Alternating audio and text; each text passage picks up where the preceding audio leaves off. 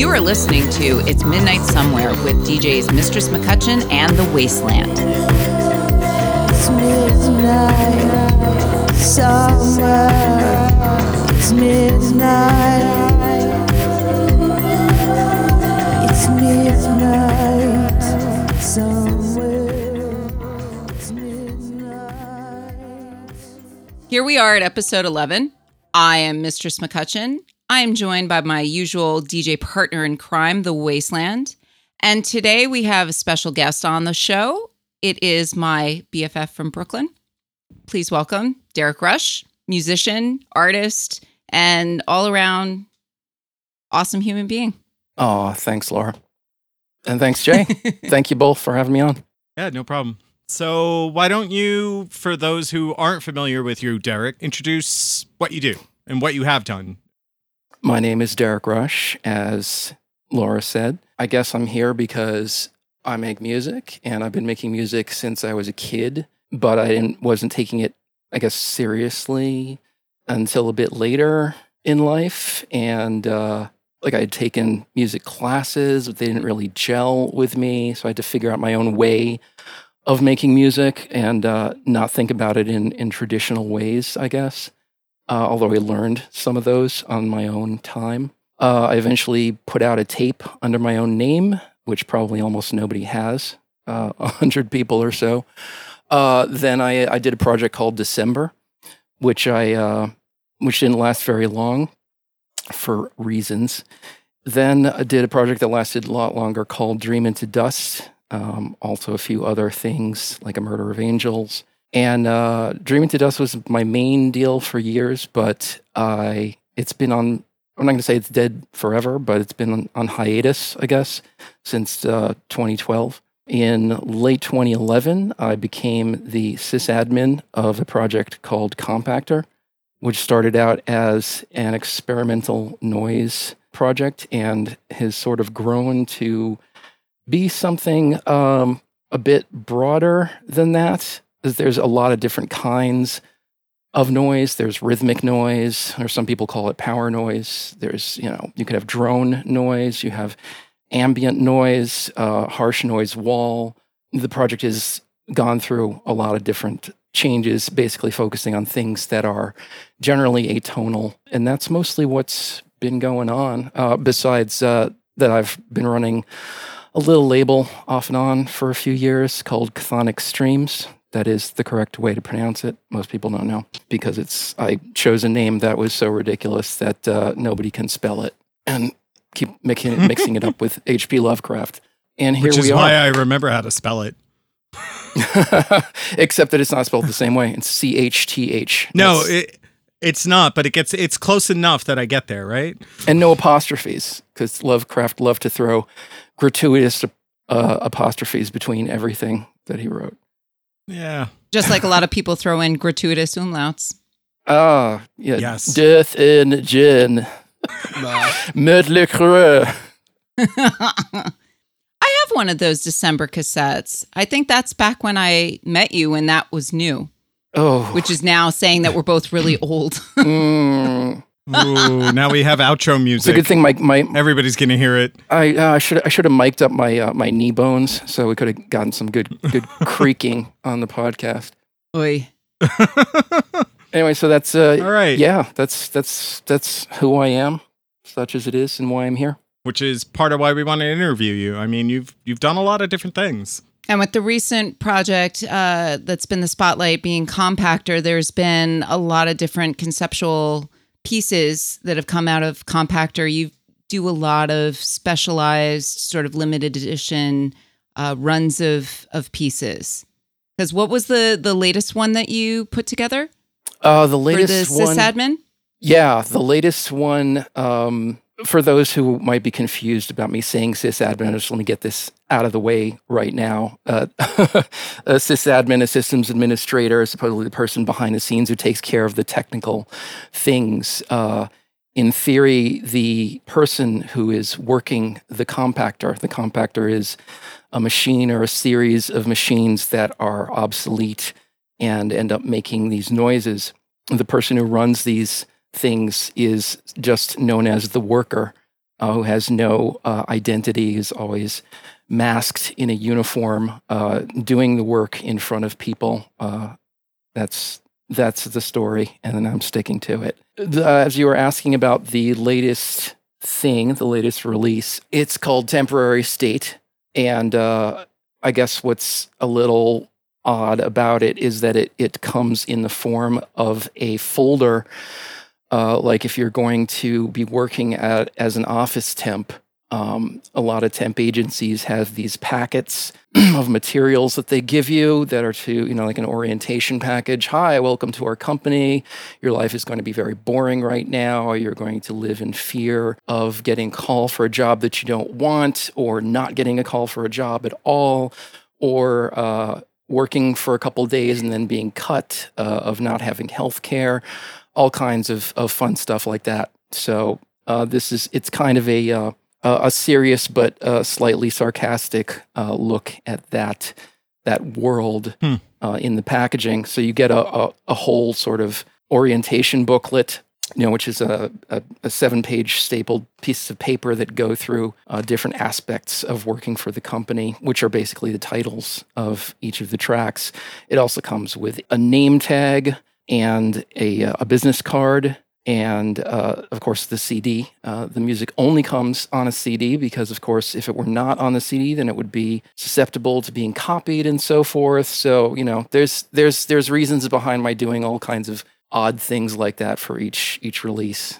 Yeah, and I think it's very telling, being Temporary State and considering the current state we are in right now, and how that all came together. That's accidental, because the material on this CD was created and recorded, or initially created and planned out during the second half of last year. And it was originally supposed to come out in December of last year, but it turned out that recordings that were made out in the field during the live shifts of Compactor were not good enough, and they had to be redone.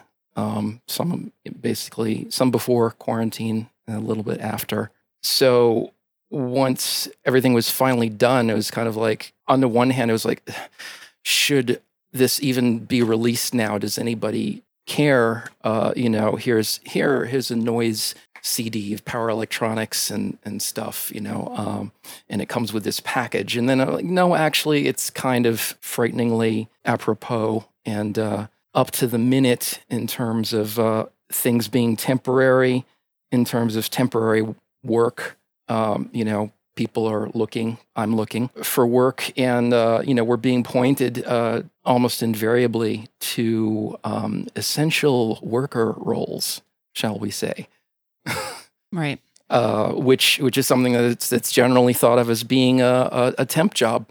Something you work at, when you're a teenager, when you're in college. That's why we don't pay you a lot of money for that. That's right. That's the idea, except that a lot of people end up doing those kinds of jobs all their life, and then they can't support themselves because we don't have a good enough minimum wage in the United States, or really anywhere, or healthcare, I or work any one number of of those jobs, things. so Yeah, it's not funny. Yeah. I laugh because if I don't, I'll probably cry. But yeah, Exactly. Valid. That's why we art as well. That's why it's sort of like, this has to be released now. Otherwise, what am I going to wait until this is all over? Like, people keep saying things like that. When this is all over, really? Do you know when that's going to be? Because I don't. Don't pretend that you do. I don't think anybody does. And we don't know what's going to happen, when it's all over, if and when it's all over.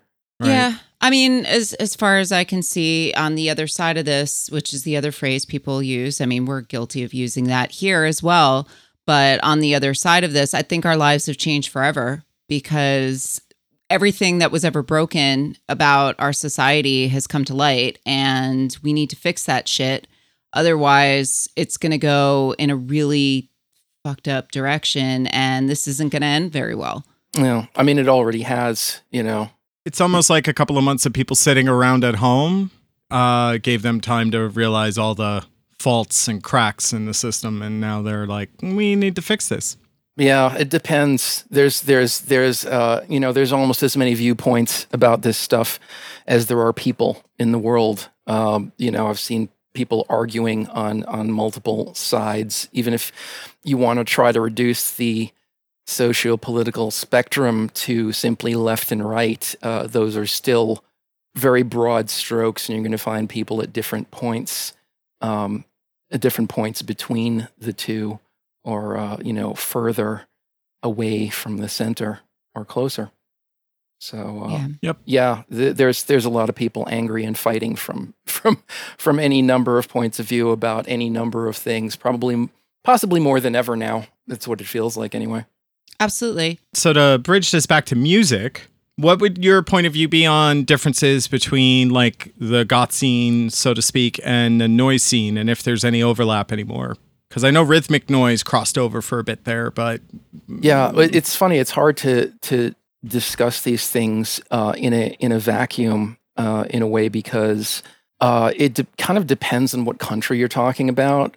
When you're talking about goth versus noise versus industrial, I mean, the way I know Laura is from the goth and industrial scenes in New York City. So as far as noise, a lot of people who have just heard of Compactor and me through that, aren't aware that, I play other kinds of music and have done other kinds of things, and that I came up through that kind of thing. But, I'm not sure how much overlap there is in America. It's a little bit more segmented. I would say here there's a lot. Goth is kind of a state of mind, and it's often a phase, unfortunately, that people go through. Usually in their teens, maybe into their 20s. It really depends, and it might only last a couple of years for some people. I think it's a touchstone for people, and it may be for people who later are into noise. People come into things from different angles. I mean, noise in some ways, there's a couple different ways that the whole noise scene, or more importantly, the noise music comes out of. In one sense, it's a branching off. I'm going to get arguments from people about this. In one sense, there's a branching off from the original industrial stuff. What Throbbing Gristle was doing was very noise. On the other hand, there's people that look at noise as being a tradition that stretches back much further to John Cage and Conlon Nancarrow, and all the way back to, blanking on his name, Luigi Russolo, who literally, wrote the Manifesto of the Art of Noises. So, it's like even goth itself, what strain, how much of it comes from punk and how much comes from the more, neoclassical side, the romantic side of things, and you could argue about that till you're blue in the face as well. And, it just depends on how people define themselves. But mostly of what's called the noise scene and noise people today, there's certainly people that may consider themselves still goths, or definitely were goths in high school in their 20s. A lot of people, it seems, in the US anyway, especially as you head further out into more away from the cities, noise is a bigger crossover and farming ground from punk. So things are a bit different there. When you've got people like me who came to noise, I mean, I knew noise and was doing things that were noisy since I was a kid, and since I was reading about Throbbing Gristle and Non and all of that stuff, and hearing it, it was experimental, it was noise, whether, I knew what the names were or not. I was going to say, it's funny that you're describing how goth is sort of this phase, and then people fall out of it and get interested in other things or discover noise later, or at what point do people come into that particular scene? And I mean, it kind of makes sense to bring all these different tribes together, so to speak. Absolutely. Because if you subdivide the subdivision of the subdivision of the subdivision, you have 4 people at a show. So it's kind of tough that way. And especially when you get into smaller towns, when a band comes through, you end up seeing everybody at that show because that's the thing to do. And it doesn't matter if it's like goth, industrial, noise, whatever the thing is. Yeah, that's an excellent point. And I don't know, we could come back to this later, or I could just jump into it now since you brought it up. I was in Vermont, Burlington, Vermont, and it was actually a show on a tour that I was the most concerned about, because when I was talking to my friend there, Leif Hunneman, who does a noise project called State Vector Collapse, he was helping me book the show. And I said, well, who is around there? How do we do this? What can we do? And he said, well, Burlington is the home of the Burlington Sound. This is where Hatebreed came from. And I went, oh boy, how are we going to do this show? And I was concerned when I showed up. I was like, I don't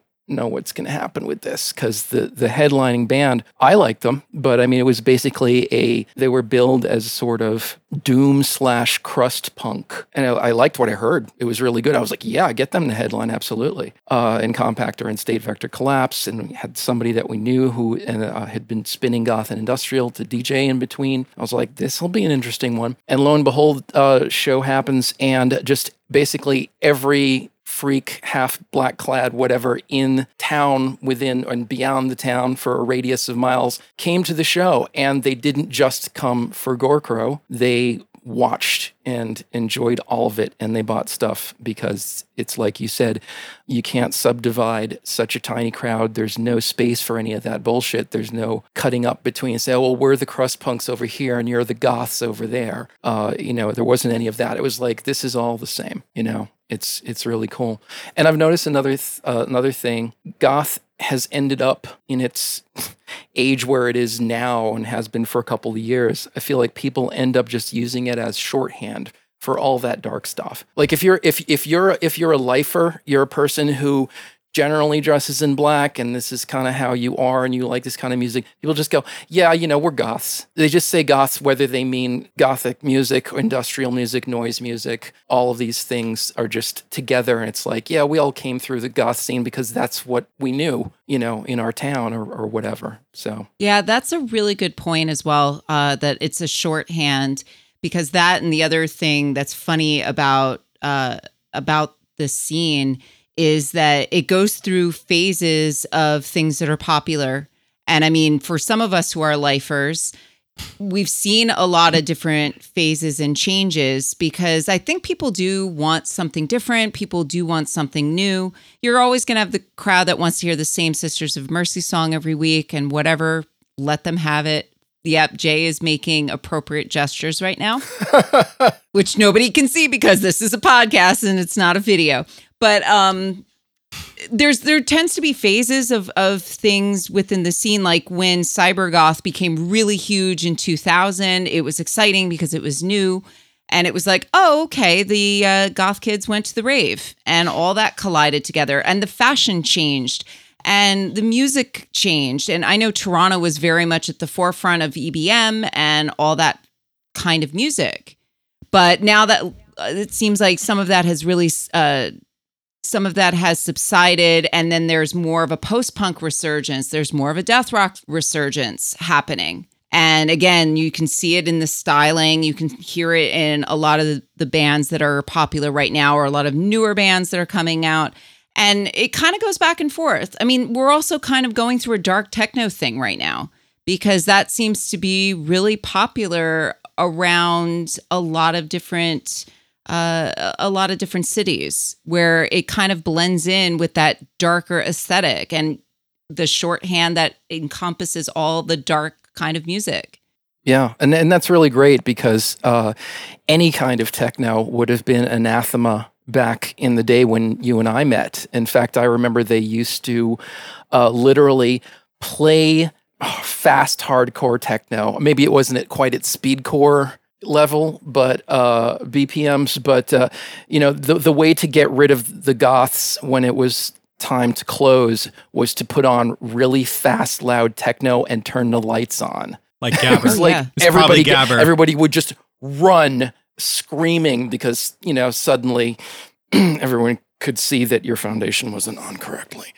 Ah! But it's true. It's true. I mean, I remember in the late 90s, people that I worked with we were preparing to make our way to the Batcave that weekend, and they were getting ready to go to Twilo or the Tunnel. Which is cool. So- I mean, I appreciated it. I liked that Limelight had that mix of stuff.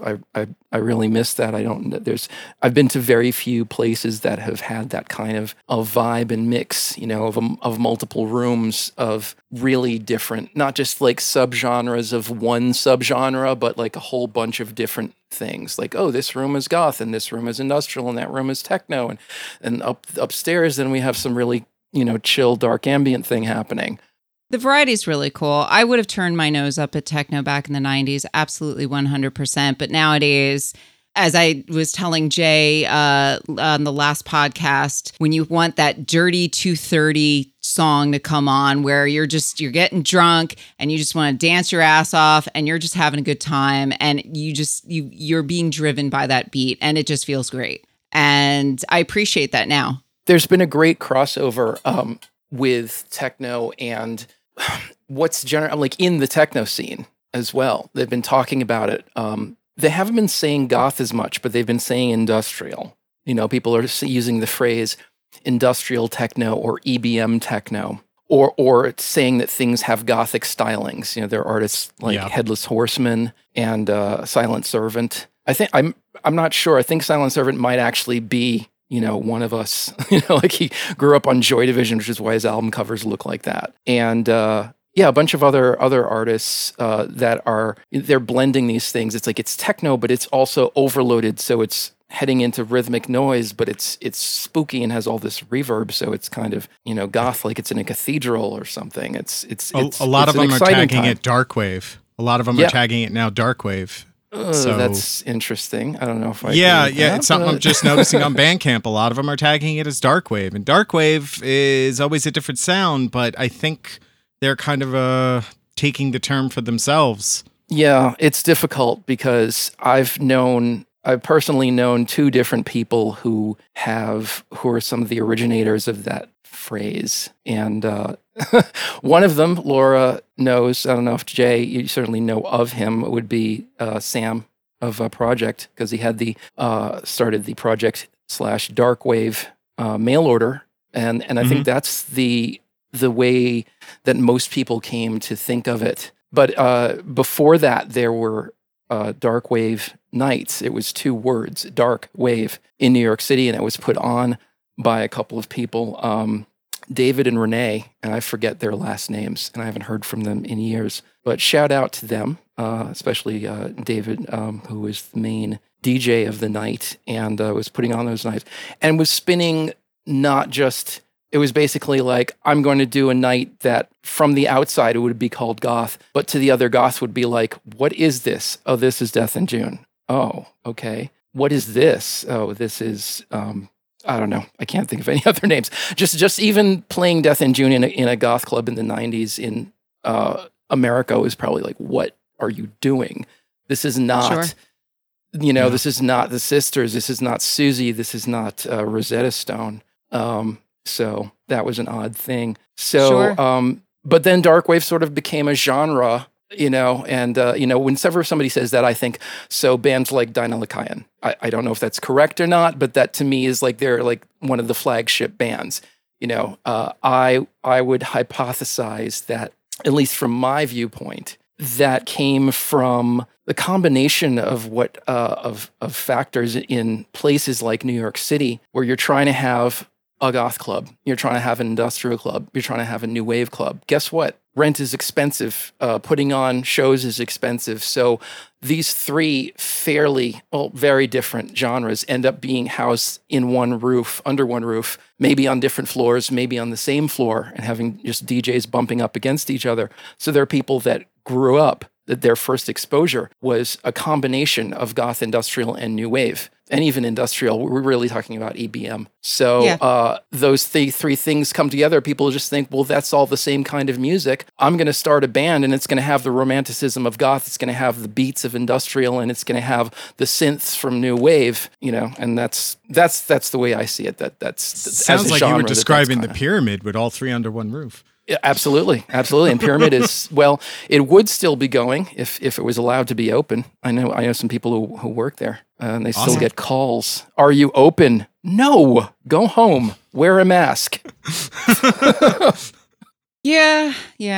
No, it's funny that you brought up Darkwave Nights because there was also a club event in Montreal called Darkwave Nights that spun an eclectic mix, and it was at a club called Saphir on Saint Laurent, which isn't there anymore. But it was a fun night, and I've spun there several years back. And yeah, it was a very big mix of like, okay, this DJ, you're going to get this kind of music. This DJ, you're going to get this kind of music, but it's all under one roof. Nice. And it was fantastic. It was just a lot of fun to just go out, go dancing, wear your outfit that makes you feel good and all that kind of stuff. But I Sure, want to sure. circle back because you had mentioned small town and a show in Vermont. Mm-hmm. Now, Compactor does shows. They're not called shows. They're live shifts because it's the worker performing a live shift on various The worker is working a shift in front of other people, hence it's a live shift. right, with various equipment on a table and all sorts of things going on within the performance. You've done live shifts in Vermont. You've done them in Brooklyn. You've come up to Toronto. You've done a couple here in Canada. So you've been touring. Yeah, in the more before times. places than that, but yeah, in the before times. Oh, wow, that's depressing. It's funny because I've been getting all these Facebook memories popping up showing all of the touring pictures from summers past, because I find that to be a really enjoyable time to tour, because then you're not lugging gear through the snow or things like that. It's hot as balls, but other than that, it's pretty cool. Yeah, so I didn't used to be such a road demon, but in the past couple of years, it's sort of been a question of, can I push myself and keep going on the road more and more? How many days in a row can I do? Of course, it's limited by the number of days I have available and off, being that, it's not an especially lucrative thing, but the goal is really to just break even at the very least, not lose too much in the process. I feel like we're starting to have a question out of all of that. Well, my question was going to be, because I mentioned a few of the places, and yeah, there's been a lot more than that, because you and I talk almost every day, and I remember when things were still rolling in our alternate lifetime here, our alternate timeline, I remember talking to you and you'd be like, well, I've got this show lined up, and then the following weekend I'm here, and then the next weekend I'm here. So you were just like in different places, jumping on buses and traveling and doing all these shows. How did that all come about? Besides the drive to push yourself to say, I'm going to get on the road and I'm going to perform this, how did that start? I mean, that is really how that started. I'd intended to get into touring several years ago, but circumstances of my life just didn't allow that. So when they were free once again, I actually, it's not true. I had actually been on a couple of mini tours in a smaller capacity in 2013. It really just started doing a lot of local shows in New York City, and then trying to circle and expand that. I'd say the first person who helped me break out of that was my friend Lee, who runs a label called Annihilus Power Electronics, and he does a project called Theologian. That's the main stuff he's known for now. But Annihilus, under that label, he was putting out a lot of music, not just his own, but other people, doing splits and collaborations, as well as just releasing other artists. And every year in August, the anniversary of his label, he'd do a special show. And sometimes it would be a tour, just a mini tour of 2, 3, 4 dates. So I ended up tagging along on one of those on the one in 2013. So I was basically the DJ slash roadie slash, sound person. It really depends because, we're talking about booking and playing in fairly small places. Everything is, there's a phrase I get from a Canadian comic, actually one of my favorites, Cerebus the Aardvark. There's a character who says, some talking about a committee, which is called the Get Out and Push Committee. And I always consider myself as the chairman or at least a member of the Get Out and Push Committee. Everybody has to chip in and get it done. There's no room for egos or saying, this is my narrowly defined position on this tour. It's we're a bunch of guys in a van or a car, and we have to make this work. And that's all there is to it. So yeah, I was just helping out in that capacity, and it was really enjoyable, even though I wasn't specifically doing anything myself. I was playing some songs. I don't even remember if they were on. I think they were on my CDJs. So I wasn't doing the iTunes DJ thing. Mm-hmm. But then after that, he had Compactor come on a much cooler tour in that fall called Autumn Dirges, which was pretty cool. Theologian, Static Bloom, Compactor were the main acts traveling.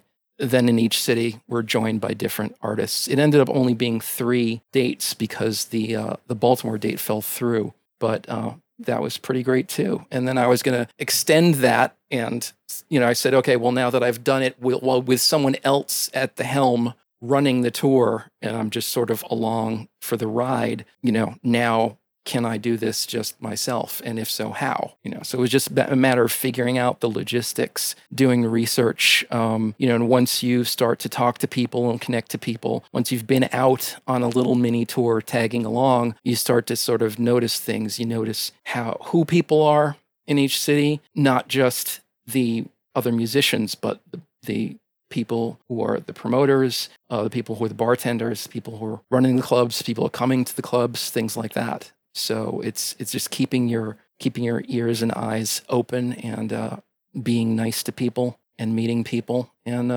hopefully eventually you circle around and reconnect with them, and you say, hey, remember me? I was thinking of coming through there, and if they're nice enough, they say, yeah, sure, you can do that.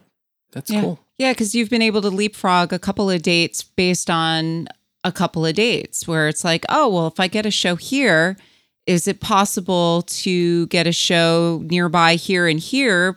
Because then I can hop on a bus and then go do this show. Because I know that's been the case when you've come up to Canada, where, okay, well, I have a show. I think you had something anchored in Ottawa, and then you were like, well, can I do Montreal and Toronto? And it's like, well, yeah, we can always work something out and set something up here. And yeah, noise, because it's so specific, it's about getting the right bill together and the right space together, and space has gotten harder and harder to book shows. Yeah. But I mean, noise can be specific or it can be broad. It really depends. And like I sort of mentioned with Compactor, there's a bit of a range, and there have been times when it's been adapted to the setting. In fact, on another tour in late 2018, which should have been called the Rust Belt Tour, except I didn't want to. I was afraid that would be a disparaging term. I've since found out that a lot of people who live in that area, I was calling it the Northern Midwest, said, oh no, we know that's what it's called. Because that was the point. It was like, this is the area that has been built up with industrial manufacturing and then rusted and fallen into disuse and depression for a lot of people. And it's not saying anything bad about the people there or the states. It's more talking about just what's happened, over time. Sure. But my point was that one of those shows had to be adapted because mostly that was more of a slow, grinding, noise experimental tour, because that's what was being promoted at the time. It was mainly a split release with a Detroit artist called Vitriol Gauge, who does a kind of death industrial along the lines of Atrax Morgue, if anybody's familiar with that. A great Italian artist, rest in peace, Marco Corbelli. And So the tour was ostensibly to promote that. So it was that type of heavy material. But it turned out that the Chicago date ended up having to be at a dance club. That would be Chicago's kind of, well, it's actually a gay bar, which was really cool. I think it's a gay bar. It was a bar called, I believe it's Davies Uptown Ramblers Club. I could be wrong. It may not be a gay bar. It doesn't matter. All people are welcome. It was a fun night. It was wonderful. It's run by Bo Wanzer, who's a great sort of noisy techno guy in there. He's been doing that night for like 11 years. But it was definitely a dance night. An equivalent in New York City would be the now defunct Weird Party, although it has morphed into Nothing Changes. Shout out to both of those. Ah, yes. Yeah. Yeah, so, Bo has a really good night going, and it's called Hot on the Heels. So, literally, thanks to a friend of mine in Chicago, shout out to Brandon Elkins, Iron Forest, and many other projects, I, as sysadmin, had to reconfigure the entire compactor rig for that one show to do a dance set. out of like something like 8 or 9 days in a row in a tour. It can be adaptable. So it was still noise, but it was just noise that you could dance to.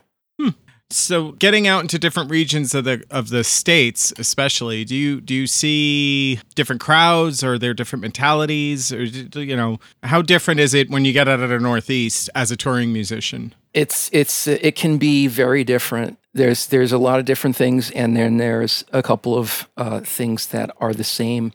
Bigger than getting out of the Northeast is just getting out of New York City, and I'm sure Laura can attest to that. There's generally been, although it's changed a bit over the years, there's generally been a New York City crowd attitude of folded arms, and I want you to impress me, or I don't care. I'm going to stand in the back. I'm here at the show to make the scene. I'm here because my friends are here. I'm going to drink. I'm going to have a good time. It doesn't matter who's on stage. That's not entirely true anymore. It depends on who's playing, depends on the crowd, depends on the night. But as a New York City native, that's what I've seen a lot of, and it's unfortunate. There's also really, really devoted people in New York City as well who really care about the music. So I'm certainly not dissing my own town for that. But you don't see any of that when you just get out of New York City, and you definitely don't see it in Canada, and you absolutely don't see it in the Midwest. Midwest is like another world. It's wonderful. I started going out there more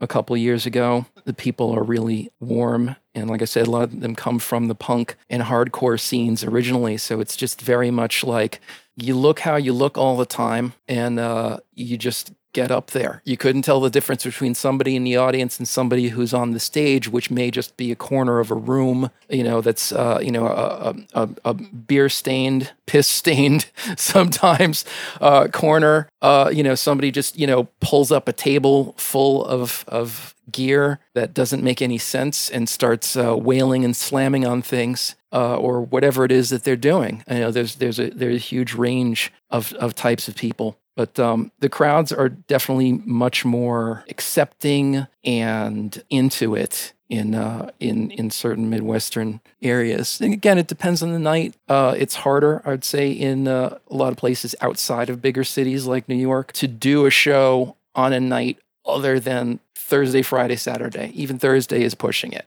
Yeah. New York City is just so hopping that like you can do a show on a Sunday or a Monday, and if you have the right bill, you can get a whole bunch of people there. It'll be successful. People will be happy. There's some towns you just literally can't do that. It's just the culture. It's the fact that more people have to go to work in the morning in a certain way. There's not a lot of wiggle room for people to take off or come in late or whatever it is, whatever the differences are. The thing that can be the same through these, I guess I already said it, it's like the devotion and the love. And if people know what they're there for, they know the kind of night they're in for, and they're just open to experiencing whatever's coming. That's a really great thing. Yeah, you've mentioned in the past the Noise Festival in Tulsa, which I'm like, there's a noise festival in Tulsa?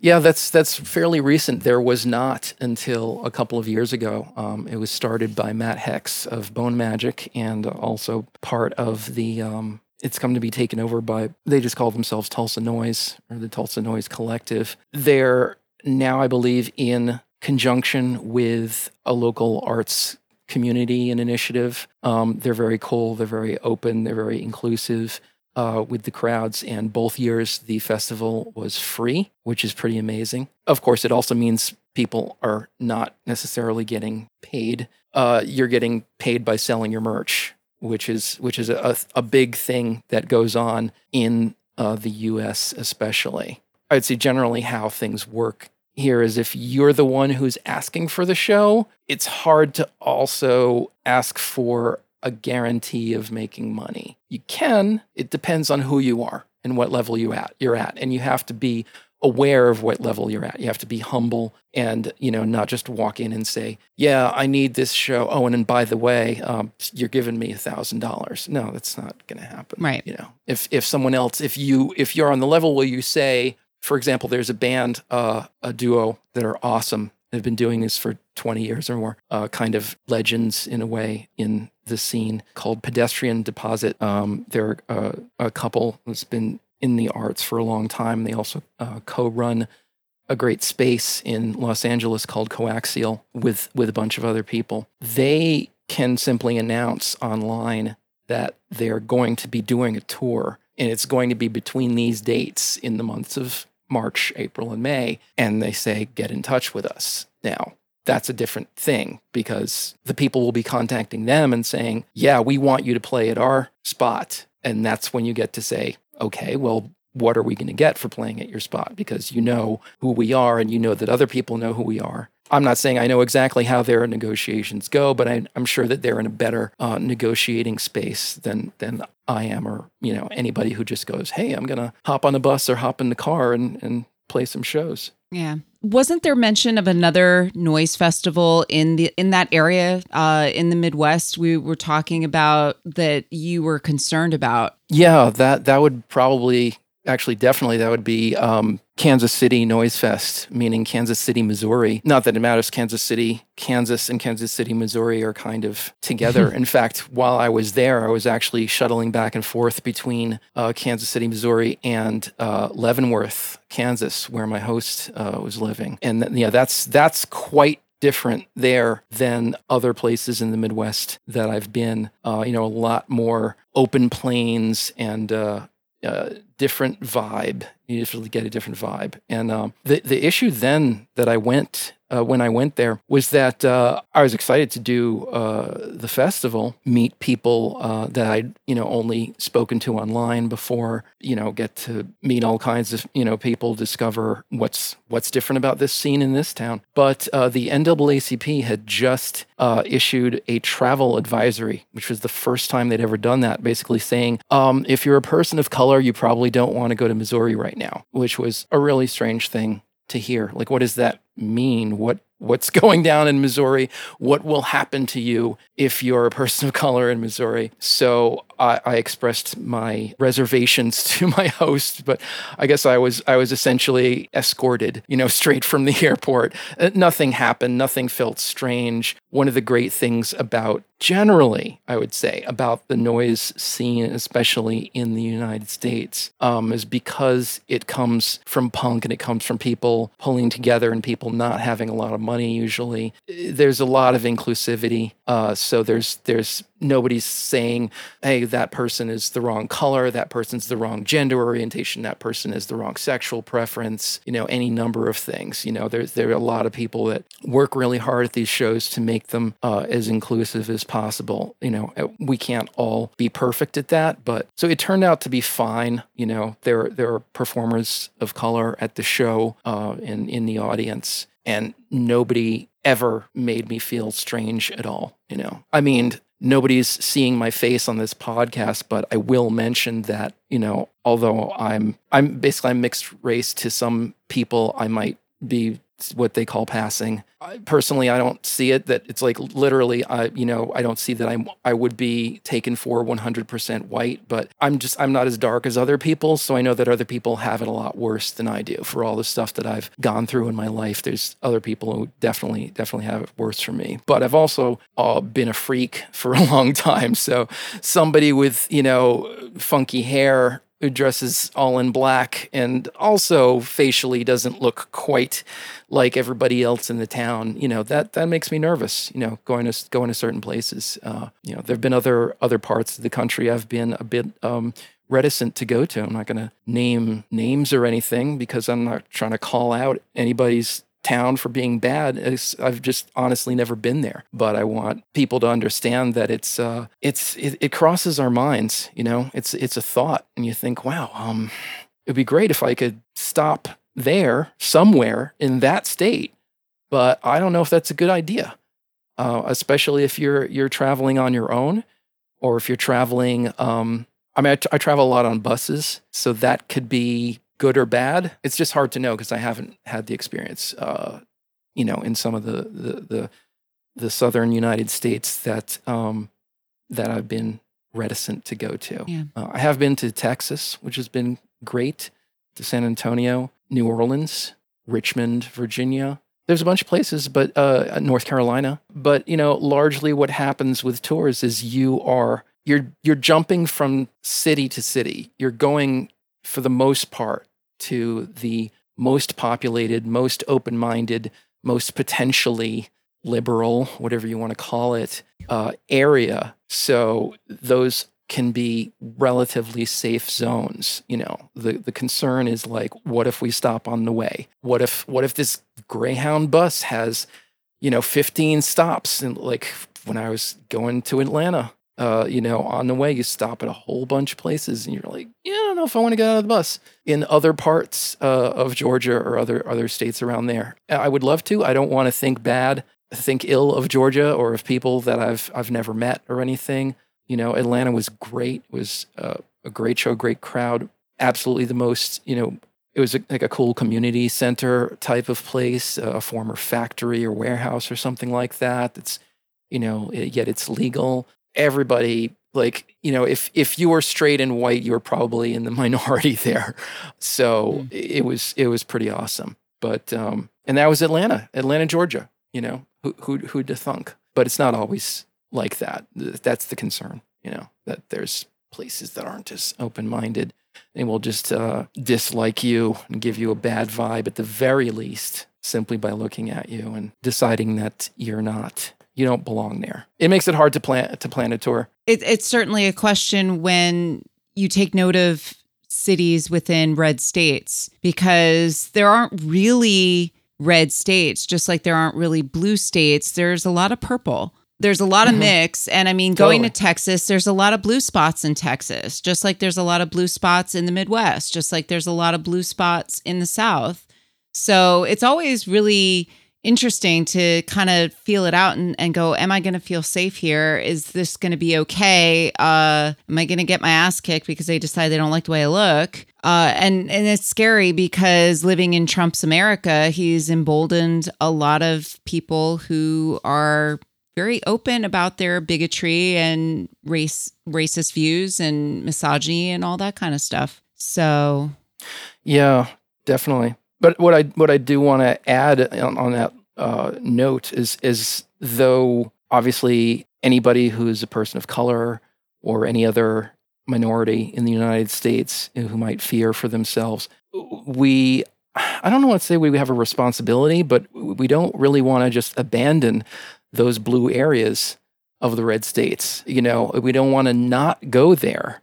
You don't want to not show people who you are as a person and that you're actually cool and they're actually cool and you can be cool with each other.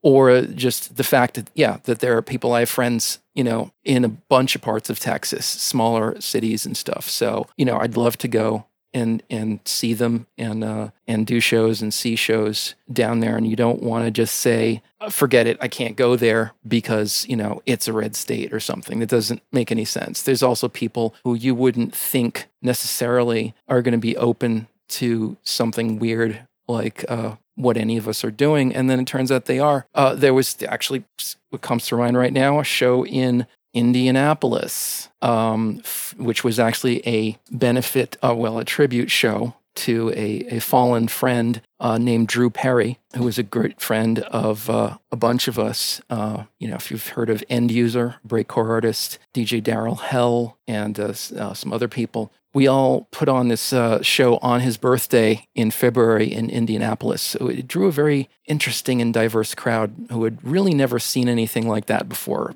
People playing rhythmic noise and breakcore and industrial, breaking things on stage and, causing sparks to fly and, making ridiculously fast, distorted beats on laptops and stuff like that. Like, what is going on here? But it was for Drew. And so everybody, his family and friends all came out to see it. And a lot of them were possibly a little bit confused, but it was like, this is Drew's other world. This is maybe what you didn't know about Drew and his taste in music and friends. And it's great because that exposed that side of things to those people. And in turn, I was exposed to other people. I sat down at the bar, and there was a big, bulky military guy and a really made-up, thin blonde woman. And they asked me, what's going on in that other room? Because this was like the only place that they could get was like renting out a room in a hotel. So this is basically a hotel bar. And they're going, what's going on in there? Loud music. And I was, I was being a little weird and judgmental myself in my head. I was like, I don't know how to explain this to them. They don't know. So yeah, it's industrial music, and it's, explained as a tribute to our friend and everything. And the military guard just got all excited, and he said, yeah. And he started telling me how at one point he was in the Secret Service, and he was protecting, people that the Secret Service protect. But at the same time, he was running and going out to all night raves and like going to see bands like Ministry and, getting, just blotto and like hearing this incredibly loud, aggressive music. And that this, helped sustain him through the rest of the day and the rest of his job. And I was like, just wow. And the woman was really interested and receptive. We just talked back and forth, and it was just really great. And just any barriers that might have been there just came down, and it was just people talking and sharing their experiences. And it was a wonderful thing to happen. It's one of the great things that can happen on tour. And if you close yourself off to the places that might seem a little bit iffy to you, then you're going to have a pretty boring time. There was a CD put out a while ago called Music for the Same 500 People. At this point, it's probably music for the same 50 people, but you get the point. You don't really want to do that. It's you're preaching to the converted. Yeah. That's fun. It's great. Bless the people who keep coming back. But there's no point in being so insular and so closed off that you literally can't let anybody else in to hear what you're doing and possibly understand, especially if you're really trying to get something across with what you're doing. So are there a lot of differences? I mean, you've mentioned Canada. Have you been to Europe, and what's it look like over there?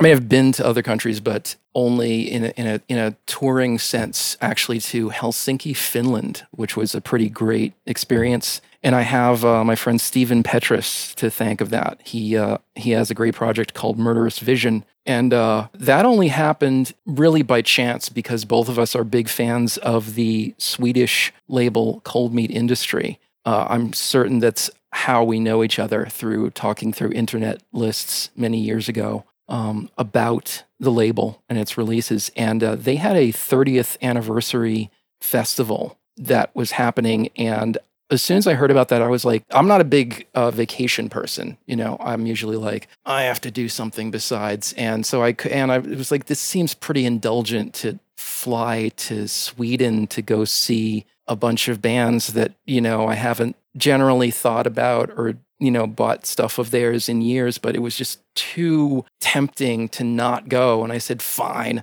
I'll buy the tickets and then I'll figure out how I'm going to get there later. And I bought the tickets. And then for some reason, I immediately wrote to Steven Probably he'd been posting about it online. And I said, well, I bit the bullet. I bought my tickets for the CMI Fest. And he said, yeah, that's really cool. I just got to figure out. And he mentioned something about Helsinki. And I said, Helsinki is in Finland. This is Sweden. What do the two have to do? He goes, oh, well, I'm turning this into a working vacation. After I go to this show in Sweden, I'm going to play in Finland. Hey, do you want me to get Compactor on that show? So it was, yes. Because now that completely justifies my reason for going, and it's a good thing I hadn't bought the tickets yet. So that was pretty great. It was a secret show in a way.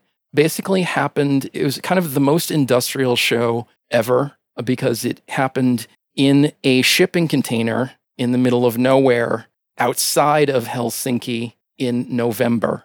So it was pretty freaking industrial and cold and everything. This shipping container, basically, if you have 10 people in there, it's a sold out show. And it was. So you had people that were coming from miles and miles around. There was one show attendee who had been on a bus for 5 hours, and we went and picked him up to bring him to the show. All of the merch was sold out, which is great. That's just how you make the money in some cases. Like I mentioned, even in America, it's just, I guess they could have, charged a fee at the door or something. They just went whatever, but that's how they chose. They support there. They just said, "What do you got for sale?" And they bought everything, and it was like, okay, that works out. But that was pretty great. You had those people that were clearly so into it, they were willing to travel for 5 hours to come and see a show in a cold shipping container and have their ears blasted. That was a wonderful experience. Yeah, I would love to play more in Europe. In fact, that was the plan for this fall, was to have a release on the awesome Ohm Resistance label, and for that to be synced up with shows in Europe, at the very least in Germany, and that's not happening now. So that's postponed until further notice, but it will be happening in the future. We just don't know when or how it will happen in the future. Well, that's just it. Exactly. So many shows that should have been happening this year because it was lining up that 2020 was going to be this amazing year for all these artists touring, being able to see concerts. And then that was not going to happen because pandemic. What do you think the future of shows are going to be like? Because I think, again, with the pandemic, with all this that's happened, the way that we're functioning in society and all the things that have been broken and all the things that now we have to be aware of and all the things that we're practicing and making sure, be masked, be socially distant, be this, and taking all these precautions. What do you think the future of shows is going to be like? Personally, I'm not really behind doing shows until things are a lot safer than they are. And by safer, there's really only one or two things that we're talking about. One, there's a vaccine that's been proven to have a high efficacy. And second of all, treatments for people that have the virus, for them to be, for them to not potentially kill them. We're basically talking about, something that is, it's like the AIDS epidemic again, except not specifically aimed at any one group of people. Although, of course, they discovered it's not only one group of people for that either, but it was thought to be at first. When there's a similarity there, everybody thinks, it was only old people, or if you have compromised immune system. No, those are just the people that are going to die right away. You can still get really messed up by this. So shows happening after, presumably, these things have been taken care of. There's a couple different ways it can go. First of all, unfortunately, you already have tons of venues closing. They're saying permanently. I can only hope that all of these wonderful loans and things, small business loans that people are offering, will eventually be offered again on the other side of this, so that people who have run successful businesses up until this point can start over. They can reopen under the same name, under a new name, whatever it is, new location, do some rebuilding, But until that happens, as we've seen, people are willing to do things and go out of their way to be in each other's company, whether it's safe or not, which to me just screams DIY. I think there's going to be a lot of DIY stuff going on. I understand everybody wants to be safe. It's incredibly important, especially in a post-ghost ship world, in the US that became such a huge tidal change of DIY shows for several years, probably still lasting until now. So this is the next big thing that's obviously affecting even more people, but they're still going to happen. It's unfortunate that they're not. DIY often means not especially illegal, but that doesn't necessarily have to mean that it means not safe. As long as people operate their spaces in a safe manner, in every way that you can think of that phrase, I see no problem with that. The other way that things can go, and probably will go, is that only the absolute biggest, fattest cats will survive. The people that are bankrolled by the biggest corporations that have the money to just, boom, reopen once it's deemed safe enough. Already there are clubs in New York City that are opening up because they have rooftops. I'm not going to criticize them. Whatever, if they think they can do it properly and safely, if they think they can police the people and make sure that nobody's acting the fool, everybody's sufficiently distanced and masked, I can't stop you. Personally, I'm not going to go. I would love to. Every time I think, that's happening, I could go. I could do this. I can't. I don't blame you. But yeah, on the other side, those are my those are three of the options that I foresee happening. You've got DIY, you've got hopefully people getting the small and mid-sized clubs getting loans to open up again, and you've got the big clubs just popping right open. My concern about that last one especially, or even the mid-sized ones, is that everything's going to get more expensive for everybody to do, and that's going to be a bigger problem the more outside of the box you are and your night is, because clubs are going to be even harder core about making back the money. And harder core, maybe we're going to see more pay-to-play options. People saying, oh, you want to play the club? Fine, you're renting the club for the night. It's going to be $1,000 or whatever it is. You're not going to have people doing door splits anymore, which is what usually happens on this level. Yeah, it's going to be rough. It's going to be rough for a while. And the fact that there's a whole industry of workers and people that are in that realm. There are sound men. There are stage people. There are bartenders. There are everybody that works at all of these clubs and venues is having a really rough time right now, and they don't get a shout out enough. And I want to say that too. I want to say a shout out to all those people who do those jobs. They're difficult. They are generally unsung, but without it, everybody would just be doing everything yourselves. We'd be having all the shows in our houses, which sometimes you can do and usually you can't. Right. Would you consider doing a compactor show or doing a compactor shift online? There's actually definitely going to be one, unless one happens sooner. Really depends on some technical issues right now. There will definitely be one in October. First weekend of October. Last year, there was a compactor shift at the longest running noise festival in the U.S., which is NorCal Noise Fest out of Sacramento. So this year, Lob of Instagon and William of blanking on his project's name. It's going to be really awkward later. Sorry, Will. They have resolved to do this online. So it's gonna get worked out. It's basically the same rules. Everybody only gets 15 minutes, and Lob's gonna introduce all the bands, and it's a pretty diverse thing. Only now, instead of people traveling to Sacramento to play their sets, everybody's gonna do them from their homes, which is gonna be similar to stuff that we've seen a lot. You see a lot of people in their houses. You get to see what their basements look like and things like that. Oh, for sure. So hopefully there'll be more of that. It's a question of being able to make sure that the quality of it is high, that it's at least gets across some of the experience of being there. It's I'm sure for some people I've heard that it's very imposing and strange to see the worker working and the volume and the sound coming out. If you're not familiar with noise or things that are really loud and heavy and rhythmic, and you don't understand what's going on, why is there this strange figure in a mask and a hat? What are they doing? What is this? What even is that on the table? I don't, are those instruments? I don't know. Understand. It could be an empty tin of cat food. It just Sounds like a might story be right there. Yeah.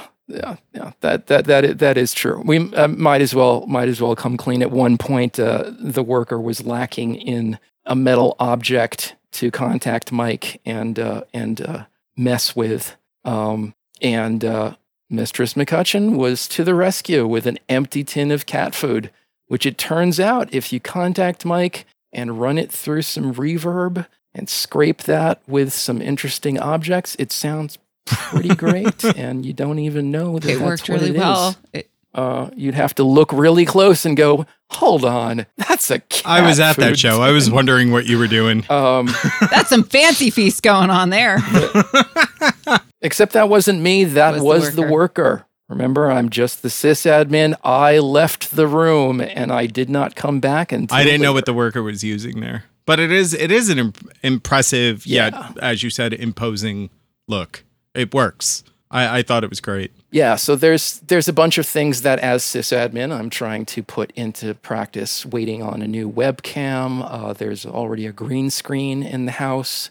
There's some organization that has to be done in the studio here. So once those things are worked out, that is the plan. There's also, it's been floated online that there might be a Patreon or Bandcamp subscription thing happening. And if that happens, then these would need to be regular occurrences in order to make sure that people get their money's worth.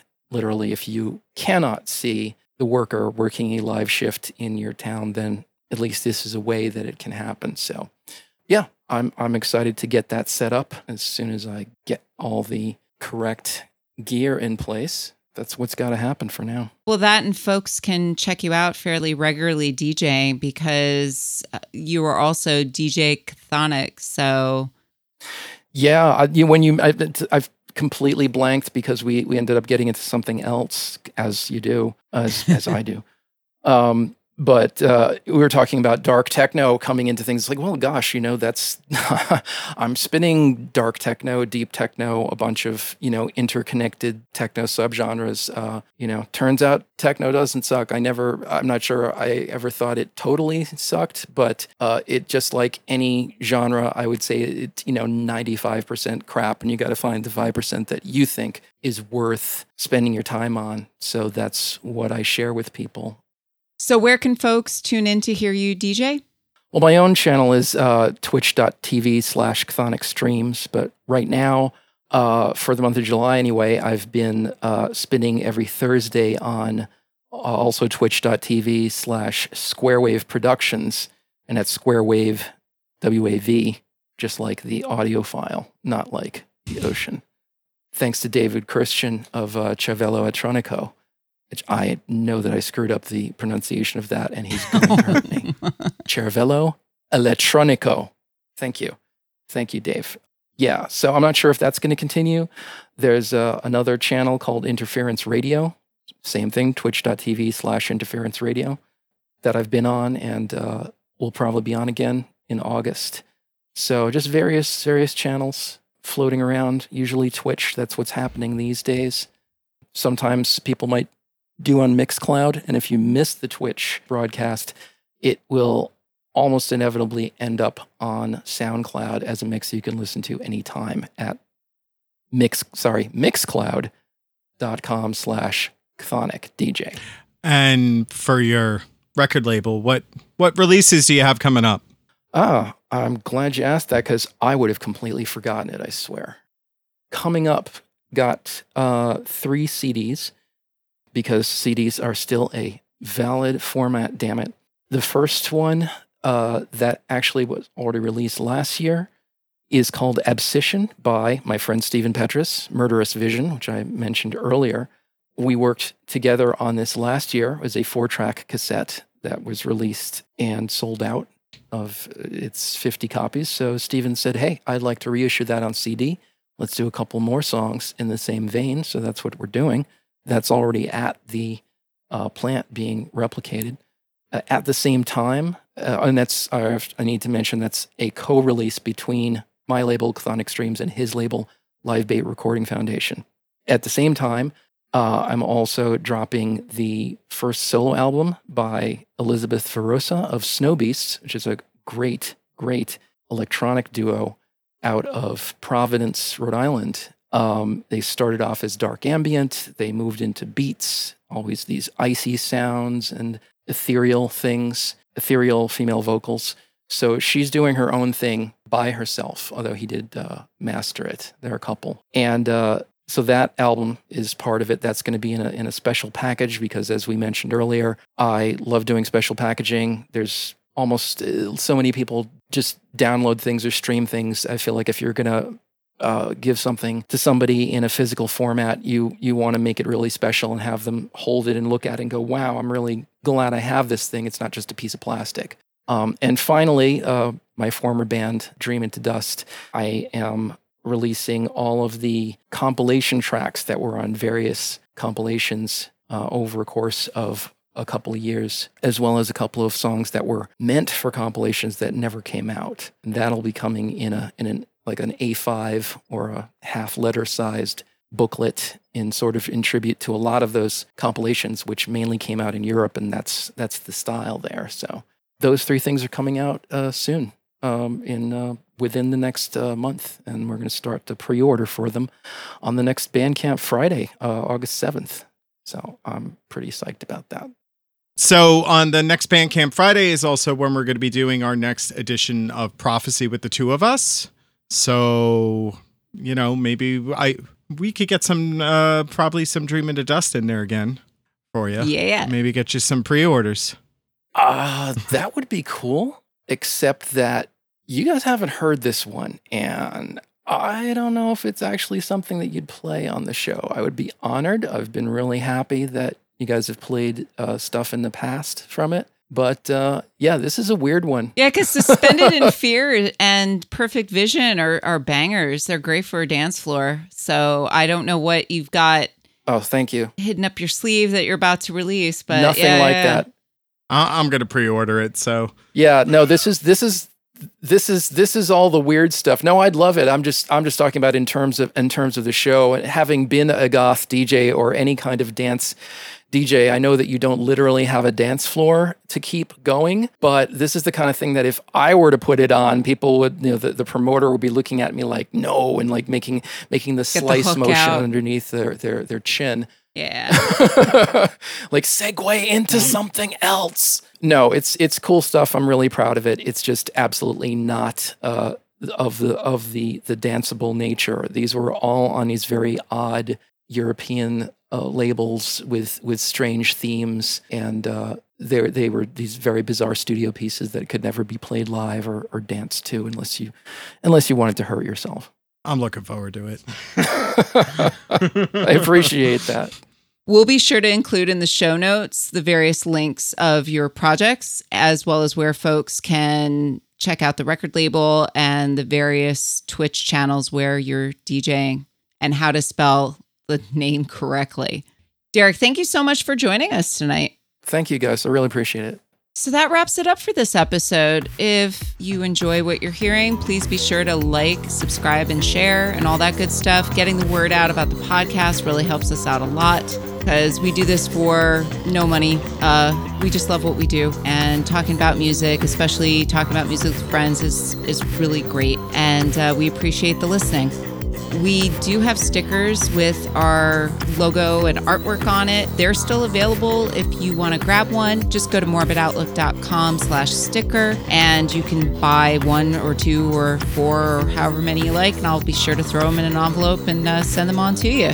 And of course, if you have any feedback about an individual program or something you just want to say hi, we have our email at itsmidnightsomewherepodcast, all one word, @gmail.com. And of course, there's Facebook. Feel free to reach out and thank our producer, Justin Minister, as well as Robin Bright for our theme music, and Marion Green, who does the artwork on the cool stickers. So until next time.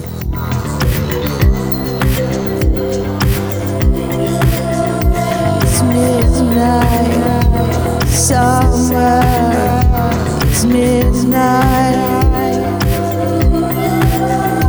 It's midnight somewhere. It's midnight.